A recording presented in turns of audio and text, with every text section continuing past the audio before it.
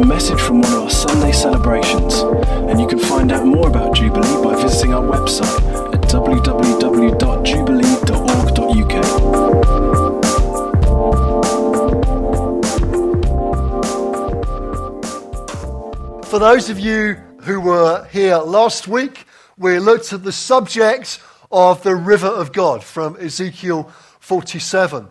And we talked about how God wants to get you into the river of his presence. How he wants to get each of us into the river of his presence. How God's presence brings life and it brings growth. How God's kingdom is an ever-increasing kingdom. We see that right throughout Scripture. And we looked at too how now the place where the Holy Spirit dwells, each of us are like portable temples of God. And wherever we go, we should be taking the presence of God with us. And we looked also at some things that can get in the way. Some obstructions to the river of God, some obstructions to God's presence. I want to continue that theme this morning by looking at valuing the presence of God. So if you're making notes this morning, that is your title, Valuing the Presence of God. Now, those of you who are learned theologians among us, and this looks like many of you, you'll say, but Graham, God is everywhere. His omnipresence. You'd say that, wouldn't you? Yeah. You would. I can tell from here. And that is true. That is true. God is everywhere. He is omnipresence. There's nowhere we can go to escape from his presence. He is there. Wherever we might try and hide away, God is there. The psalmist talks about that. But what I'm talking about here is not so much God's omnipresence, but his manifest presence. So when God chooses particularly to reveal himself to us, in a particular moment of time and space, a particular location, that might be what we would call God's manifest presence. And that's what I want to talk about this morning. In terms of valuing his presence, I'm talking particularly about his manifest presence. So that felt nearness of God, his glory, if you like, might be another way of putting it. The tangible presence of God amongst us. It's interesting looking at the subject of valuing the presence of God. As I was thinking about these things this week, Tim and I were praying on one occasion, and we were talking about this theme about the river of God. And I think it'd be true to say we both felt that it wasn't just a preach of last Sunday, but rather something that may characterise this season for us in God.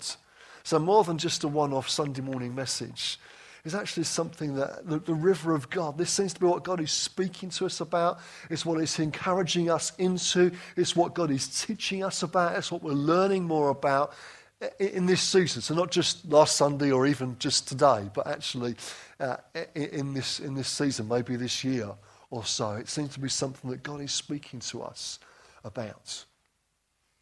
And let's make it clear, it doesn't mean that we therefore lose the Word of God. It doesn't mean that, we're just going to be talking about the Spirit now and we don't get this book out anymore. Far from it. Actually, we're using God's Word to teach well into this. We still value God's Word. This is our ultimate authority on these things. I want to open up God's Word this morning to see what he has to show us from it. So I'm going to pray and then we're going to open up the Bible and see what God has for us. And I'm trusting leave some good time to be before God and see what he wants to do. Okay? Let's pray together. Father, we thank you for your presence with us this morning as we have gathered and worshipped you and glorified your name. Thank you for choosing to manifest your presence amongst us. Thank you for that felt nearness of your glory. And Lord, we pray, continue with us now. As we open up your word, God, continue with us. Teach us, we pray, Holy Spirit. Come and apply the words of Scripture to our lives, that it might do us good, it might feed our soul, we might learn and we might meet you afresh. We ask it, please, in Jesus' name. And all the people said, Amen. Okay, so this morning we're talking about valuing the presence of God. Now, in the Old Testament, those of you who know your Old Testament, you'll know that there was something called the Ark of the Covenants, or the Ark of God, as it's sometimes called. And this was where God dwelled. It was like God's resting place on earth in the Old Testament times. And it was where God was. And even in the desert, as somebody was referring to a little bit earlier, the Israelites would make a portable temple, a portable tabernacle, in order to house this thing, because that was God's house. That's where he was. And as they took the ark with them as they travelled, it was symbolic of God being with them. It was like, the ark showed them that's by having that, that's where God was. He dwelt there. And they knew that by having that meant God was with them. And that he was going to continue with them. It's where he dwelt. And so, for example, in 2 Chronicles chapter 7, where you've got Solomon, who's king at the time, dedicating the temple, not just a tent then, but an amazing building. It was so that it could house God's presence and God's glory. And in 2 Chronicles 7, you've got God's presence coming in such a powerful way that the priests couldn't get to do what they needed to do because the glory of God overwhelmed them. So the Old Testament people of God were familiar with this idea of God's presence. And as we're going to look at it in a moment, the Ark of God, or the Ark of the Covenants, were essential to that idea. So for Israel to lose that was not good. That was a bad thing. And we're going to see in a moment what actually happens. And but we need to understand that it wasn't just, a box that got nicked by the opposing army. Oh dear, never mind. It was far more significant than that. It was much more important to them than that. It had much more significance in the whole life of the nation. It was like Israel losing the presence of God. It was like God's people, but without God's presence there. And just before we are too quick to judge them for some poor decisions that got them to a situation where they lost the ark, it's actually true as well. It can be true today of many churches. It's very easy to lose the presence of God. Now, we're not carrying around a great ark structure, are we? There are lots of boxes we do carry around, but most of them are full of kits and cables and sort of stuff. It's not that we're carrying around the presence of God in one of these boxes. But we do carry the presence of God in us and in our churches, and it's very easy to lose that. It's very easy just to let that go and not to value it. And I know of too many churches that would be strong on preaching God's word, but not so strong on valuing the presence of God. And it's a danger for us as well. It's very easy to lose that. We have to work hard to make sure we're thinking, God, we want to engage with you and your presence as well as your words.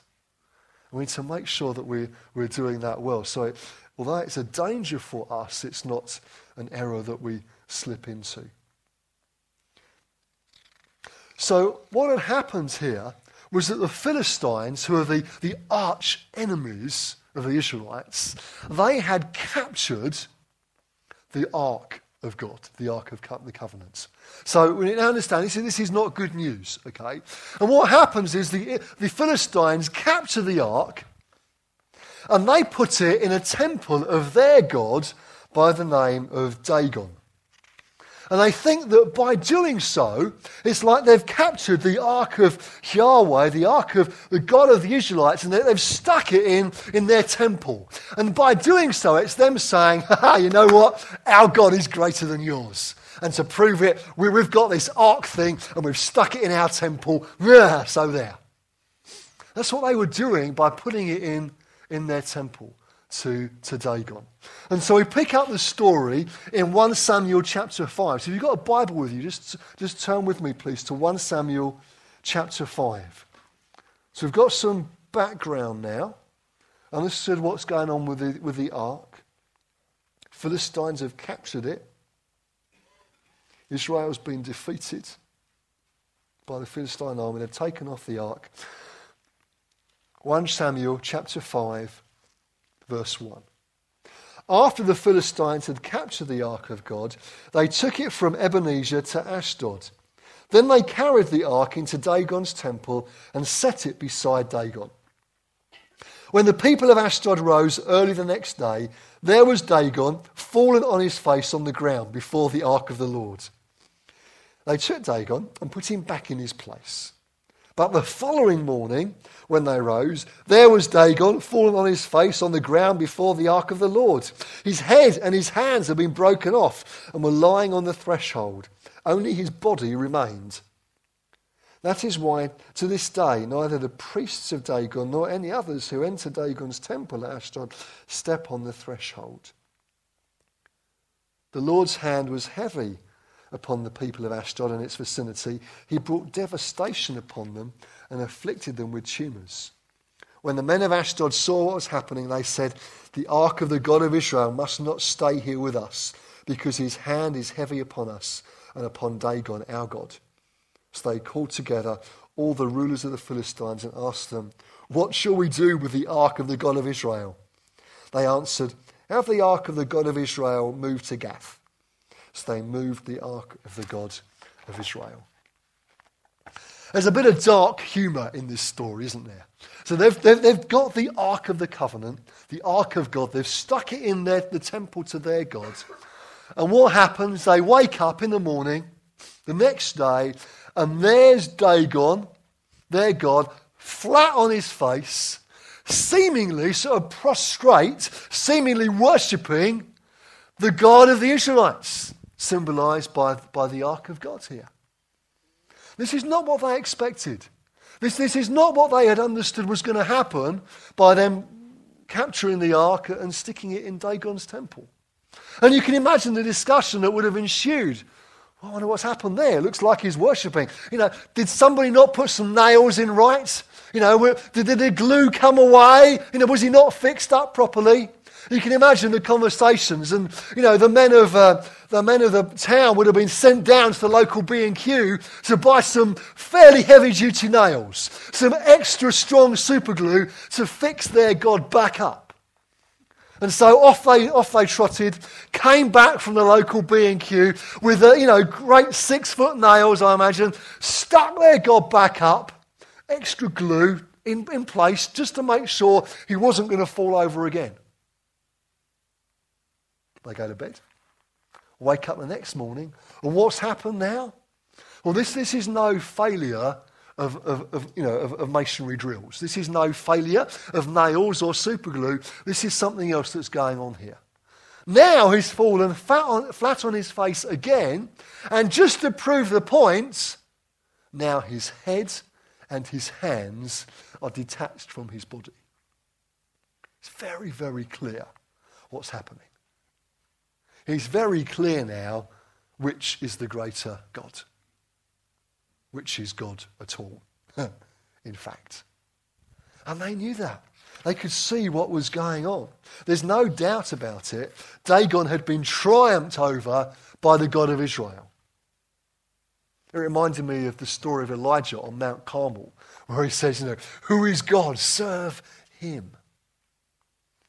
And they realised what was happening. And the Philistines now are desperate to get rid of the ark. Because it's not going well for them in this place. Now they're being afflicted by tumours, and they've seen what's happened to their god Dagon. They just want to get rid of it. They just want to get rid of the presence of God. They want to get rid of this ark thing. What's my point? My first point is this. Number one, there is power in the presence of God.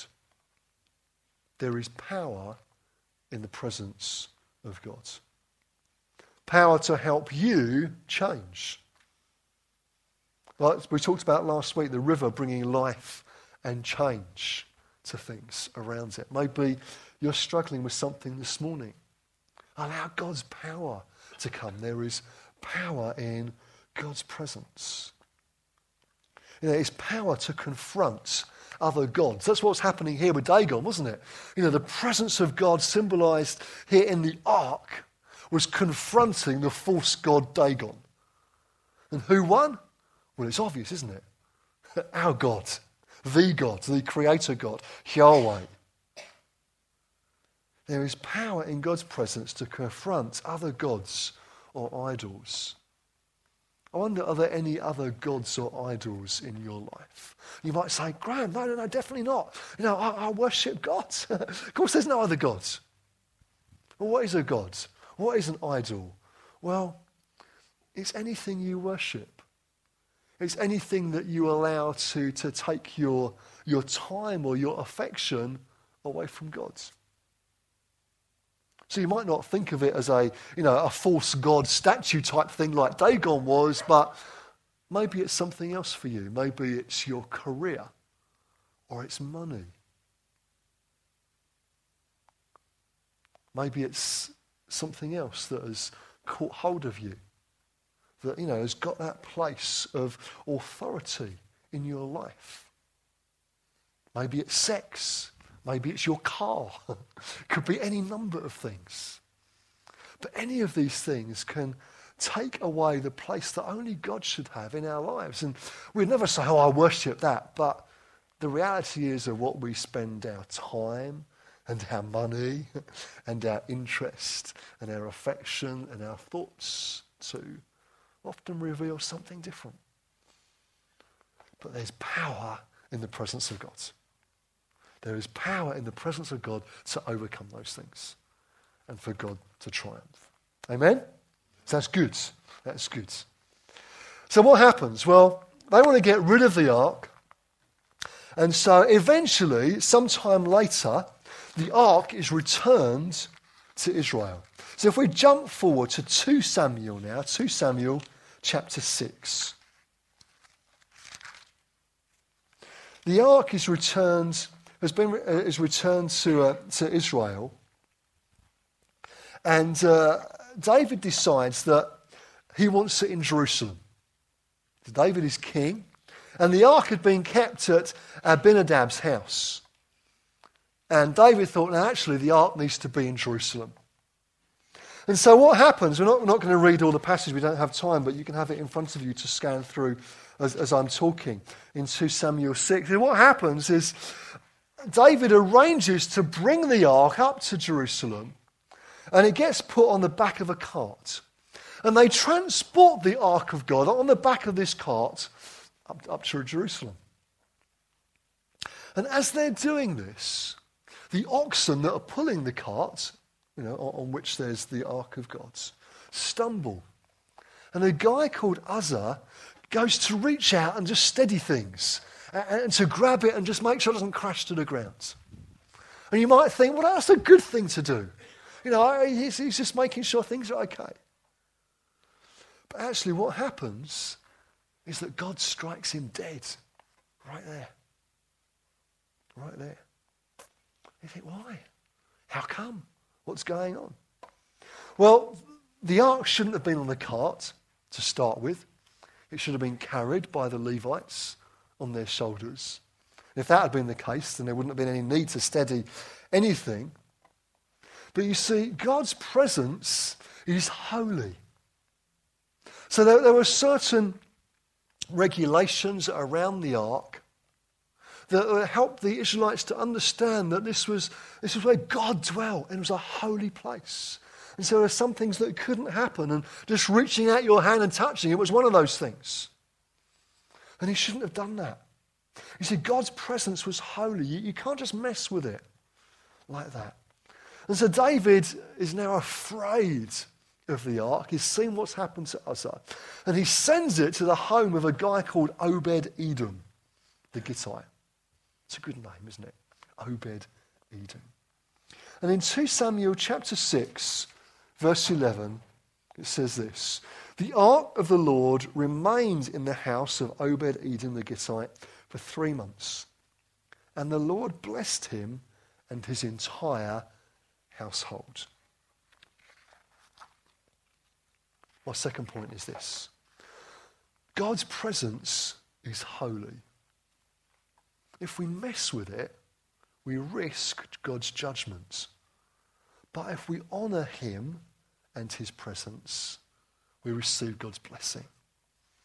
That's what we see here in the passage. God's presence is holy. If we mess with it, we risk God's judgments. But if we honour him and honour his presence, then we get God's blessing. You see, we often forget God's holiness, don't we? And we talk a lot about God's mercy, about God's grace, and about God's forgiveness, all of which are true characteristics of God. As is his holiness. It's not a different God. It's the same God. Different characteristics that all speak of him. So in Revelation 4, the living creatures never stop saying, we're told, holy, holy, holy is the Lord God Almighty, who was and is to come. See, our God is a holy God. God's presence is a holy thing. And so God's judgment was on the Philistines for capturing the ark in the first place. His judgment was on those who didn't treat the ark in the way that had been prescribed. And his judgment was on Uzzah. You see, the reality is that had it not been for what Jesus has done, God's judgment would be on us in exactly the same way. You see, you and I, we're sinful, unholy people, aren't we? We cannot approach, reach out and touch, if you like, a holy God. God would be offended by that. His holiness would judge us, would judge our sin. It is only because Jesus has taken upon himself the punishment that should have been mine and should have been yours that we can reach out to God. And so God's holiness is as true today as it was then. But friends, you and I can approach God this morning not because of our righteousness, but because of Jesus' righteousness. Not because of our holiness, but because of Jesus' holiness. Not because of anything that you or I have done, but because of everything that he has accomplished. Do you understand? Is it making sense? You with me on this? It's because of what Jesus has done. So God is still as holy, but now we get to approach God by being in Jesus. The New Testament describes it as being in Christ. Once we put our trust and faith in him, he clothes us with his righteousness. And then when God looks at us, he doesn't see all the sin and the rot and everything that's wrong with our lives. He sees the righteousness of Jesus. He sees all the good stuff that Jesus has done. He sees the beauty and the holiness of his Son. Isn't that good? Isn't that good? You and I get to be clothed in the righteousness of Jesus once we put our trust and our faith in him. See, I don't want to dwell on God's judgment this morning, but it's right that we remember these things. We can't just consign it to the Old Testament and say, oh, that was then, this is different now. It's the same God. God is still as holy today as he was then. God's presence is still a holy thing. But we get to approach God now through Jesus because of him and because of all that he has done. So God's blessing now came on Obed-Edom. I mean, those of you who haven't had kids yet, listen, I think Obed-Edom's a great name. You know, I remember it from, I don't know, being down this high in Sunday school. And some of you are looking confused. Listen, you want a name for your son? Obed-Edom, I think it's a cool name. Sarah's not in here this morning, is she? We love you anymore, it's fine. But Obed-Edom received God's blessing because he treated the presence of God well. He honoured God. He honoured God, he honoured his presence, and God blessed him for it. Let's not take God's presence lightly, but let's go after him, after his glory, and receive his blessing. You see, God's heart is to manifest his glory or his presence, is another way of putting it, in the nations and in individuals. God wants to dwell with his people. So Habakkuk chapter 2, verse 14. For the earth will be filled with the knowledge of the glory of the Lord as the waters cover the sea. Presence, glory, so you can use the words interchangeably there. So the earth will be filled with the knowledge of the glory of the Lord. 1 Corinthians 3:16 says, don't you know that you yourselves are God's temple and that God's Spirit lives in you? So Paul here is talking to the church. He's talking to the church in Corinth. It's a corporate statement. So he's saying, you yourselves. It's like a plural. He might be saying, yous lot. Might be another way of putting it. Yous lot together. Corporately, you're God's temple, you're God's dwelling place. God's Spirit lives in you. So just as God's Spirit lives in us individually, that's true for us corporately as well. You see, in the Old Testament, only one man once a year got to go into God's holy place, in the Holy of Holies, in the temple. And so the priest would go in once a year on a special day, having atoned for sin to start with and making sure he was clean before God. He would go in to experience God's presence. And such a holy place was it that they'd tie a rope around him so that if he died while he was in there, they could pull him out and wouldn't have to go in themselves. One person once a year. Now, you and I, because of what Jesus has done, by trusting in him, you and I can experience God's presence anytime, any place. We can come to him with no ritual or special clothes or sashes, as you were describing earlier. Not on a special occasion or a special place or date in the calendar, but at any time we can come and say, our Father. Our Father. We can come to him. And God wants to manifest his glory and his presence with us. God is building us together as his temple, his dwelling place on the earth, his house, if you like. He dwells with us individually, he dwells within us corporately. Gordon Fee says the church is the new temple. He's not talking about a building at the end of your road. He's talking about the people of God.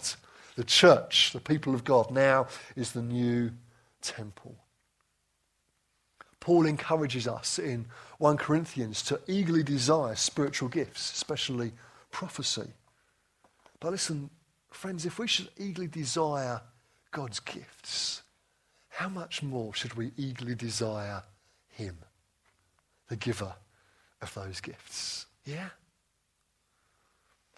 When we gather, I want us to create an atmosphere of expectation of God's presence.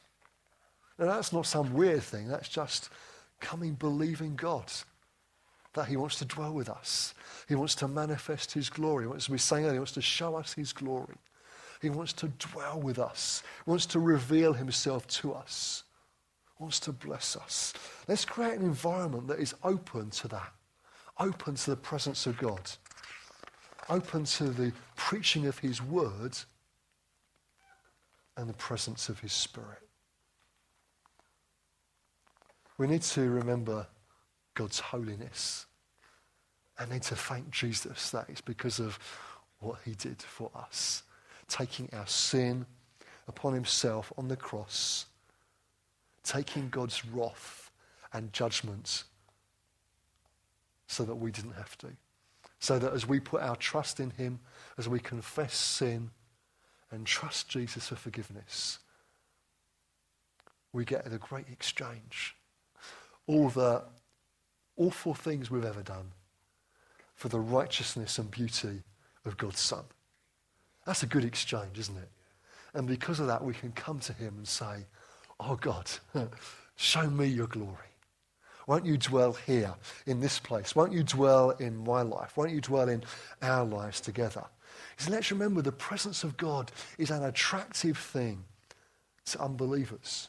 There's a mixture of fear and wonder, but it's an attractive thing. You see, let's welcome the Holy Spirit. Let's be open to what God wants to do. You see, it's God's presence that will distinguish us from any other people on earth. You see, there are all sorts of groups around the world doing all sorts of good things. Lots of people helping in difficult circumstances and situations, serving people and loving them. What makes us different? What makes us different? It's the presence of God. That's what distinguishes us. That's what Moses said. Moses recognized that that's what distinguished the people he was leading from every other people on the face of the earth. And friends, the same is true for us today. It's the presence of God that distinguishes us. Let's keep going after that. Let's keep asking God to manifest his glory amongst us. Let's be open to receiving his blessing. Because as we do that, his Spirit, his glory, his presence, as we talked about last week, will leak out and touch others, change lives, impact people, families, communities, villages, towns, cities, even nations. Why? Because as Habakkuk put it, the earth will be filled with a knowledge of the glory of the Lord as the waters cover the sea. Amen?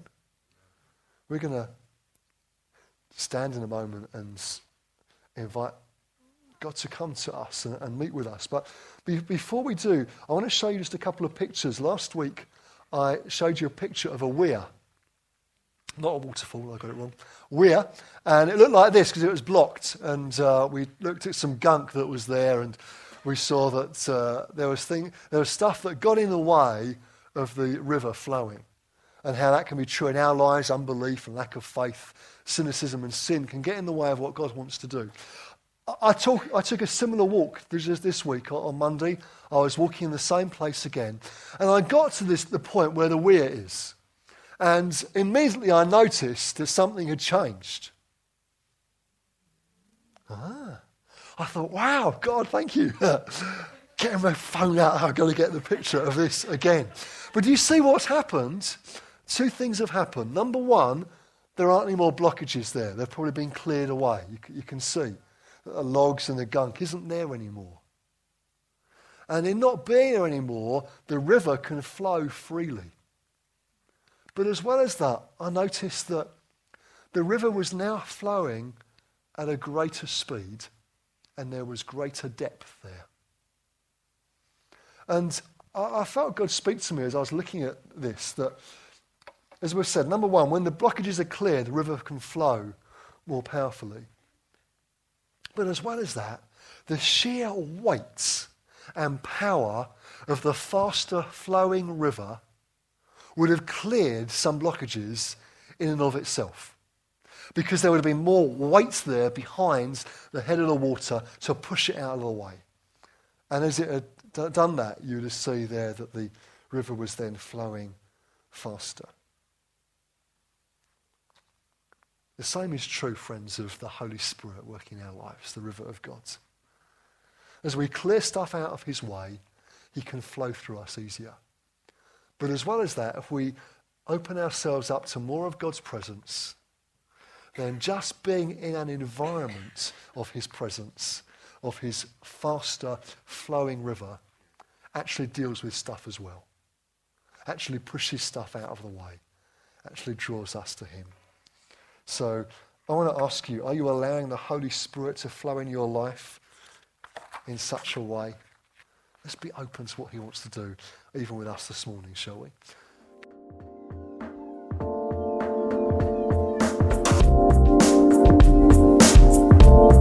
Thanks for listening to this Jubilee Church podcast. Feel free to check out our website at www.jubilee.org.uk or come along on any Sunday morning.